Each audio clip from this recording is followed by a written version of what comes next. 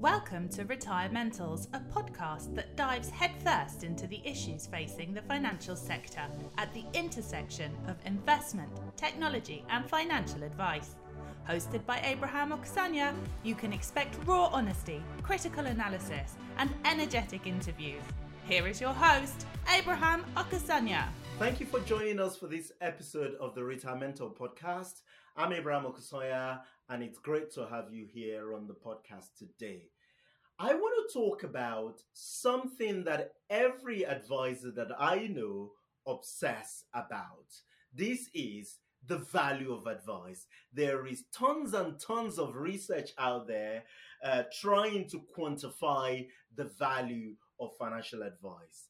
But as the saying goes, the value is in the eye of the beholder. So my guest today is conducted an in-depth study or research on not the value of advice per se, but the perception of the value of advice. My guest today is Paulo Costa, PhD, who is a behavioral economist at Vanguard and the co-author of a new paper titled Quantifying the Investor's View on the Value of Human and Robo-Advice. Paulo, welcome to Retirementals. Thank you, Abraham. It's a pleasure to be here. So, Paulo, can you give our audience a little bit of background to your career, how you started out, and how you've come to, research this paper at Vanguard? Yeah, absolutely. So, I am originally from Brazil. So I got a full ride scholarship to go study in the U.S. So that was now a long time ago. But so I've been in the U.S. now for a while. And, when I finished my undergrad, all that I could think of was like, I want to do research. There was no other path for me rather than doing a PhD. And ended up studying the PhD, behavioral economics. And what I find so magical about behavioral economics, and a little bit of funny as well, is that, obviously we are trying to understand, how people behave around money and about, economic matters. But what I find very interesting about behavioral economists, I can't speak on behalf of all of us, but I can say that we tend to be the most behavioral of people. So, if you look at the list of behavioral bias, all the behavioral economists are like, check, yes, I've done that mistake. Yes, I have thought about making that mistake. So it's just a very interesting role because, you really understand what the investor is thinking about. So it's just really fun to be a behavioral economist because, then by understanding how people really think about economics and finance, we can, nudge them towards, making better decisions. And, at Vanguard, we're trying to give investors the best chance for investment success, and I think behavioral economists are really well positioned to do that. And how did we come up with this paper? Yeah, go ahead. Yeah, so that's what I was going to ask you. You've written this paper with Jane Henshaw. Tell us about the idea behind the paper. What is it that you're trying to eke out of that research? Yeah, and I think you nailed the idea of the paper in the introduction because there are a lot of papers out there that are about the value of advice, right? And, some of them are going to use, mathematical models to try to estimate this with a lot of assumptions. But, like you said, value is in the eye of the beholder, right? So this paper is different from the rest because what we do is that we actually ask, the investor, what do you believe the value is?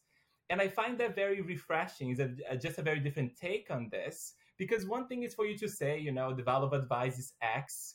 But the other thing is what the investor thinks. I think I get this much value. And I think that's a very powerful perspective. So, and this idea of the paper really came from the perceptions that we saw like on the media at times.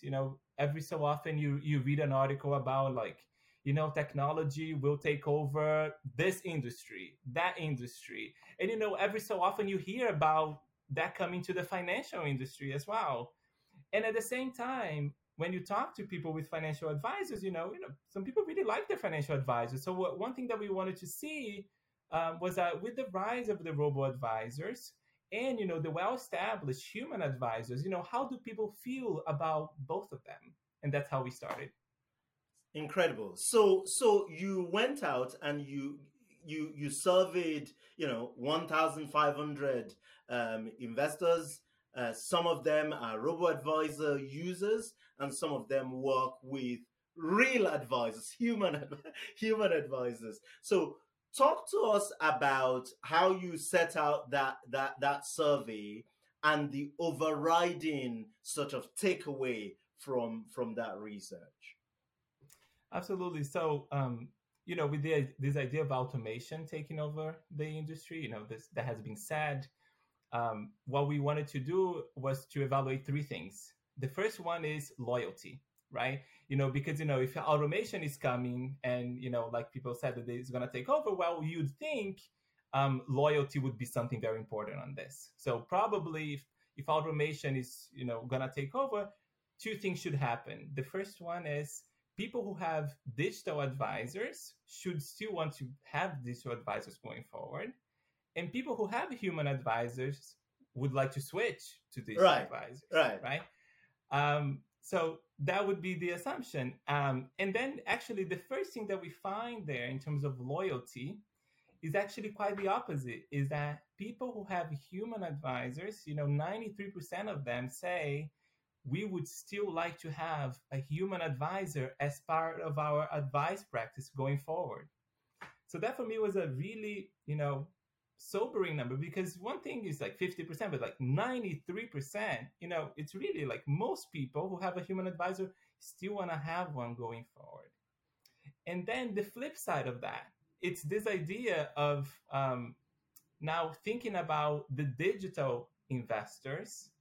What about their loyalty to their services? And then what we find is that 88% of them actually are willing to switch to a human advisor in the future. They are willing to consider switching to a human advisor. And that for us was, a strong argument to say, well, there is something about the human advisors that seems to be so far enduring. And then we go after trying to figure it out what it is. That is brilliant. I guess a lot of our audience on the podcast are financial advisors. They're probably sitting there thinking to themselves, duh, we told you so. 93% or 93% of our clients will stick with us. They don't have robo advice envy. But the fascinating thing for me is that you said 88% of people who are using robo advice will consider switching to human advisor. That's really, really fascinating. And so I guess my question is, you asked these people how much value they would place on the advice. What do they think the advice is worth in percentage terms? And I guess the question is, were you surprised that there was only a 2% difference in the value perceived by people using human advice versus digital advice? Yeah, so I mean, to your point, loyalty comes from something, right? And we at Vanguard, believe that loyalty comes in great part from the value that people get from the service that they use, and that wouldn't be different with financial advice. And at Vanguard, we like to think of value along three dimensions. So the first one being the portfolio value, that is more related to performance of a portfolio. Then we have financial value, which is the attainment of goals. And the third one is the emotional value, right? The financial peace of mind, being able to sleep at night, even when markets are volatile. So what you mentioned is initially the portfolio value. Right. And what we found there when asking investors, what would you believe your performance was in the past 3 years with your advisor? And then we ask them, what would you imagine your performance would have been without your advisor? So trying to get the counterfactual out of them. And then, that difference of those two questions would be, what they perceive the portfolio value to be of their financial advisors. So they think that using a financial advisor has made a 5% difference to them. In other words, if they hadn't used a financial advisor, they think they would have got 5% less than they actually received. Right. That's right. In annual returns, this is for the human financial advised clients. Right. For the robo advised clients, they think that this gap, the portfolio value of a robo advisor is 3%. And you may see this difference of 2% between the two of them, but I actually don't pay as much attention to that number for the following reason: is that those two populations are just very different, right? And their level of financial sophistication may just be very different. So what I like to think, in terms of the value add, which I think is just really cool, is just that the financial advice industry, in the eyes of the investors, whether it's human, whether it's robo, they add a ton of value. The investor believes that. So I think that's just incredibly powerful. I have a family member in the U.S. that she has no idea. She's not financially literate just because she doesn't like it. She doesn't like to think about this. But she has a financial advisor, has had it for a long time, and now she's about to retire with in a very comfortable situation, because she had that financial advisor. So right. It's very likely that a person like her would have been, for example, in all cash all these years, right, missed right, the financial premium, the equity premium and the bond premium. So you have missed all of this. So actually, in finance, we always think that people, we're all financial professionals, right? So we tend to think about our own experiences, but there are people out there that don't like finance. Surprise, surprise, and these people, they really get a lot of value from having that guidance. And we have seen that human and robo advisors, they add value to financial planning, to portfolio. So it's just a very good news for the financial industry as a whole. We add value to our clients. Yeah, that's insightful actually, because even I like the way you decomposed the element of value to the investment, the goal of financial, and then the psychological or the peace of mind. But when it comes to that portfolio value, we tend to measure that against the market. We say, if you're an advisor and you're going to pick stocks or you're going to, whatever you do, right? Now, a lot of advisors don't do that, but you construct a portfolio for the client. We tend to measure that against, or the value against the market. But really, your point, or even against what a direct consumer, a self-investor would do. But actually, the point you're making is that the benchmark is what the investor, that particular investor, would have done without the help of a financial advisor. It might be that they might have sat in cash all this while. I think that's a really, really good point. The other thing that struck me is that you conducted this research at the very height of, shall I say, the great financial bubble of 2021. That's the time that you conducted this. I wonder if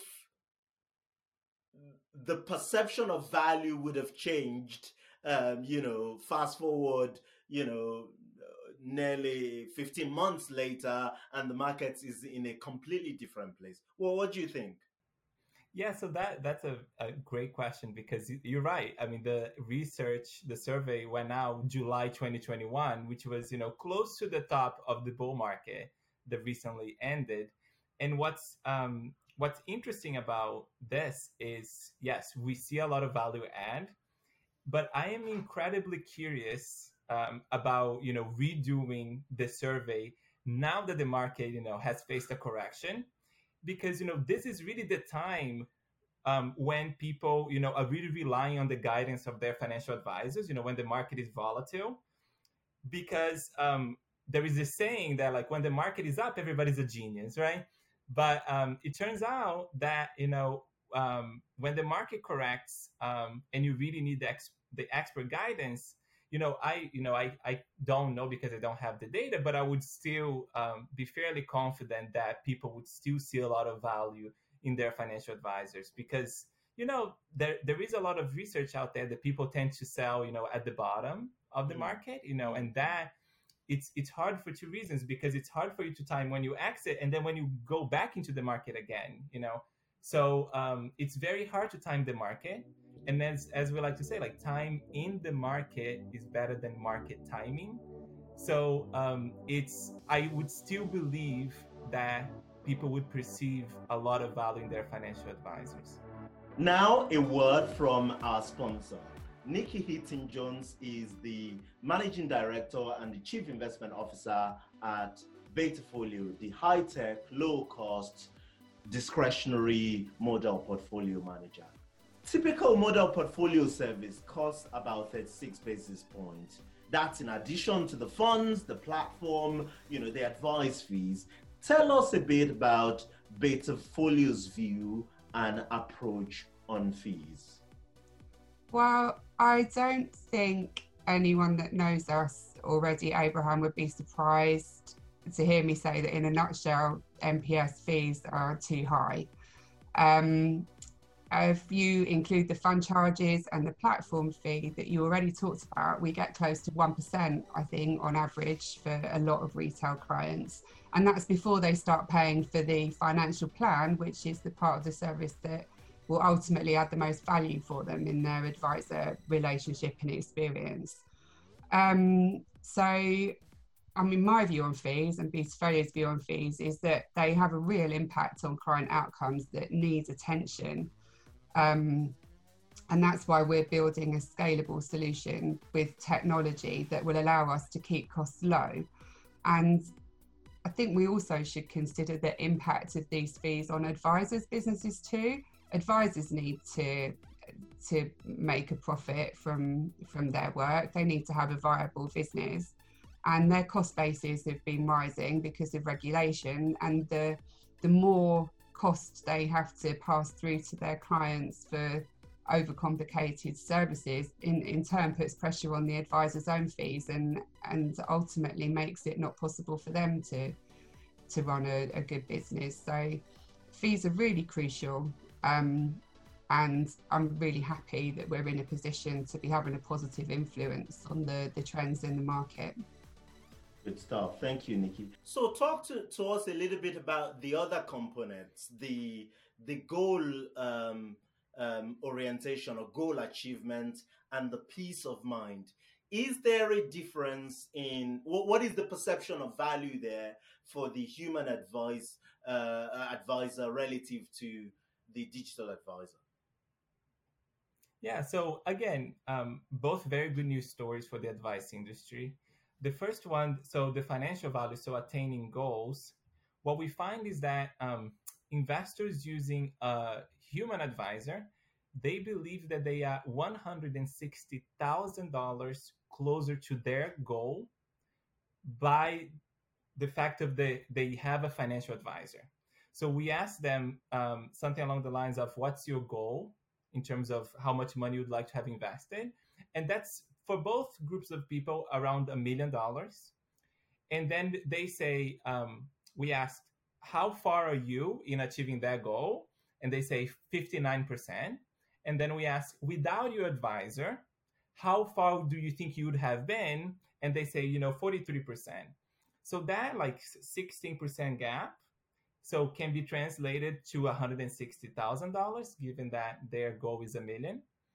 So I just want to, we say these large numbers, right? They are $160,000 closer to their goal. But that's the stuff that like change people's lives, right? $160,000, is sending, your kids to college. It is sustaining like a more comfortable retirement. It is, paying down your house. It is so much, right? It is so big. I know that this is the time, when financial advisors are really burdened, because the market is so volatile and, clients are calling and they asking for help. Remember that you make, this big difference in people's lives. And, it's really beautiful and really humbling for a researcher to see these numbers and put numbers to it, just to say, there is a lot of value that financial advice adds in terms of attaining goals. But you also asked about the robo-advisors, and that gap, we found that the perceived financial value there is around $50,000. So people with a robo-advisor believe that they're $50,000 closer to their goal just because they have a robo-advisor. But again, I don't like comparing the two numbers. And here there is a really good insight because they're not comparable, is because if you think about someone that has worked with a financial advisor for 30 years versus someone that has worked with a digital advisor, because digital advisors haven't been around for that long. Right. Yeah. So, their financial plan may not have had time to, really go into full effect. But again, this is just a little detail, but what I think is just that, investors really believe that they are closer to achieving their goals because they have financial advisors. And that for me is just, incredible. And is there a difference in those two demographics? So is the robo-advice survey respondent, is that what you call them? The robo-advice participants. See, I'll pretend to to have a little bit of academic thing. I'm a failed academic, by the way. But my question was, what is the difference in the two audience? Are the robo-advice clients, is my assumption that they are younger, less wealthy? Is that correct? Is that something that you looked at in the research or not?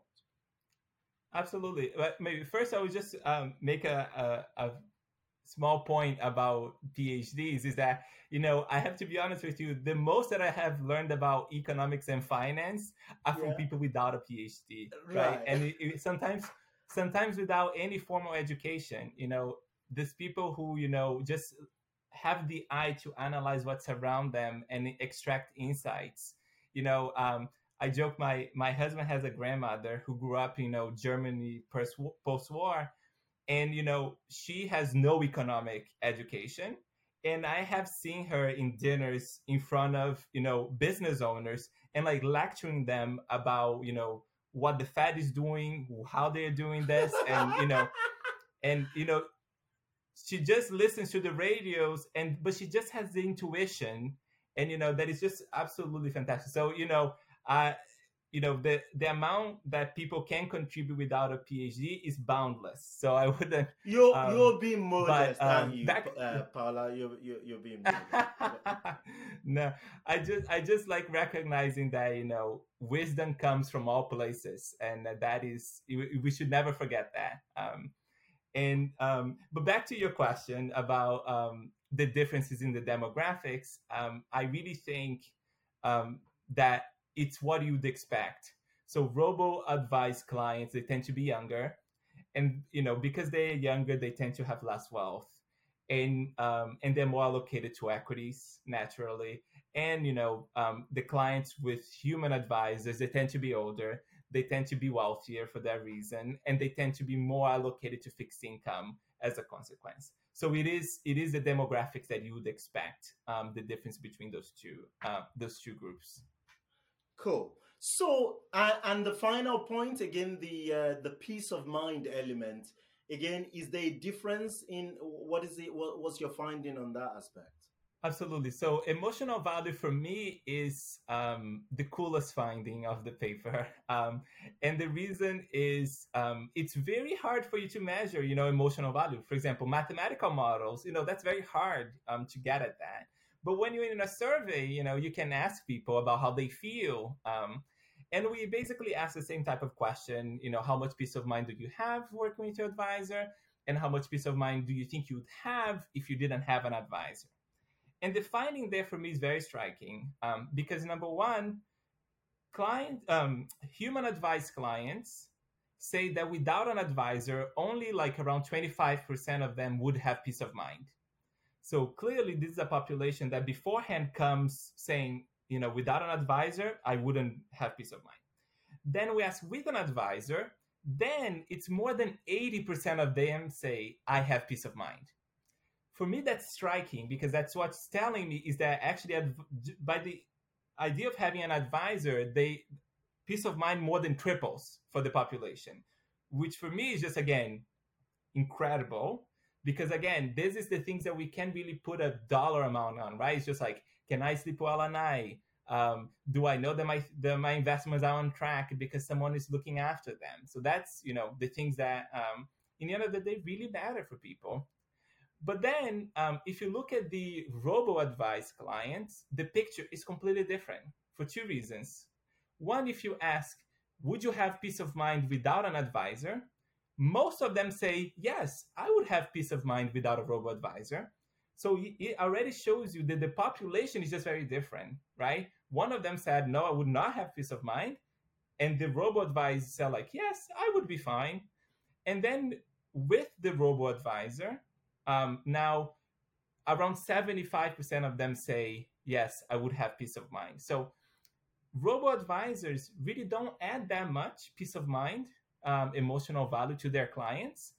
But it's also because the clients just happen to be very different. They seem to be a lot more confident coming into the financial markets. So, but again, both of them add emotional value, but it just seems like human advice clients and human advisors are really benefiting from the emotional value that they get. So again, for me, it's the type of thing that a mathematical model cannot get at. And here with a survey asking people, you can get at very easily. This is incredible, and I have said to you, I've read this paper twice. Once when I found it, and after we'd decided that we're going to interview you. These things that you're talking about, somehow I didn't get those from the paper. So you're delivering tons and tons of value. But we need to start to wrap this up, and the question then that is left for me is that, why is it that you think that 88%, nearly 9 in 10 of these people using robo-advice say that they will consider switching to human advice? Right. So I think there is one main reason that explains a lot of what's in the paper, which is the issue of complexity of one's financial lives and one's goals.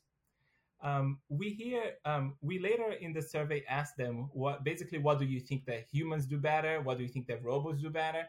And people say, what robots do better is, they think the portfolio management side of it, like diversification and the account management. But they think that humans do better is developing a connection with the clients. And they also think the delivery of financial planning and emotional value. And I think what I keep thinking about is, as one gets, older, life tends to become more complex. That there may be more financial accounts, there may be kids, there may be, relatives, parents may be aging. And, I keep thinking about something I was reading recently about like how retirees, as they age, they don't want to move out of their homes, right? And why would that be? Is it because, there is a lot of emotional attachment to their homes. They created histories there are memories in there. And, one thing is that you input that in, you tell that to a financial advisor, they will instantly get it, right? That. But now, imagine how complex it is for, a digital service to really fully grasp and understand that. So there is an issue of complexity. And also, I watched when you interview Carl Richards here, and this idea of figuring out what people's goals are, right? What do they really want, and sometimes it's very nuanced, and it's not always that you can get at it just by asking the question, what do you want? You need to unpack that. So it's very complex, and I'm not sure technology is there yet, to get at that. So that's why I think, as people's lives get more complex, they're still searching for the human connection. So that would be the take, I think. So this is interesting. So you said that for things like investing, right? Investing money, diversifying my portfolio management, there is a perception that digital is better than human. That's correct? Yeah, that's right. So what they say there for me was one of the most surprising findings of the paper, is that two things that they think, that human and digital, do fairly similar, with digital taking a little bit of a lead, is exactly diversifying investments. And what they said, make me money, achieve positive returns. And also the third one, before I forget, is also managing tax capital gains and taxes. They also think that digital does that better. For me, that's very surprising because, a lot of financial advisors define themselves as investment managers. And, this survey showed that actually, they, clients may be thinking that, digital, this is a type of thing that can be outsourced to a digital service. And the flip side of that is that actually it frees up time for the advisor to really focus on the things that clients believe that adds a lot of value, like emotional support, financial planning, but also adds time for the advisor to potentially go after and search for new clients too. Because, if you don't have to do the investment management and you can outsource that to technology, there is a room there, for scaling the business and becoming more efficient. So in the end of the day, what we say about the paper is that do people want human or digital? I think the answer is they want the excellence of both in one place. Fascinating stuff, Paolo. Thank you very much for this incredible work that you've done on the paper. Just digging into that perception of value of financial advice. As a parting word, where can we find you and read more about your work? Yeah, absolutely. So it was a huge pleasure to be here too, Abraham. Thanks so much for making the time to talk about research, the thing that we both love so much. So where we can find more of my research is on a LinkedIn page, the Vanguard Investment Research. So Vanguard posts, about research there, pretty much every day, tidbits and, full papers that we do. And so, yeah, and I'm also on LinkedIn, Paulo Costa at Vanguard. And there is a lot of new research coming up. So, yeah, stay tuned. A lot of interesting stuff. Paulo Costa, thank you very much for your time.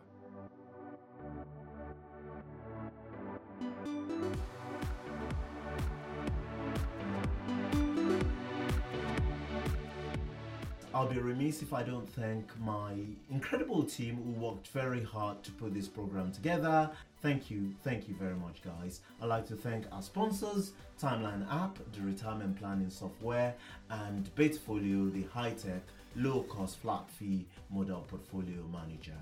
And to you, our listeners, thank you for your time. I hope you've had as much fun listening to the program as we have. making it. You can find more about the show at retirementals.co.uk, and you can follow me on Twitter. My handle is Abraham on Money. Until next time, thank you and goodbye.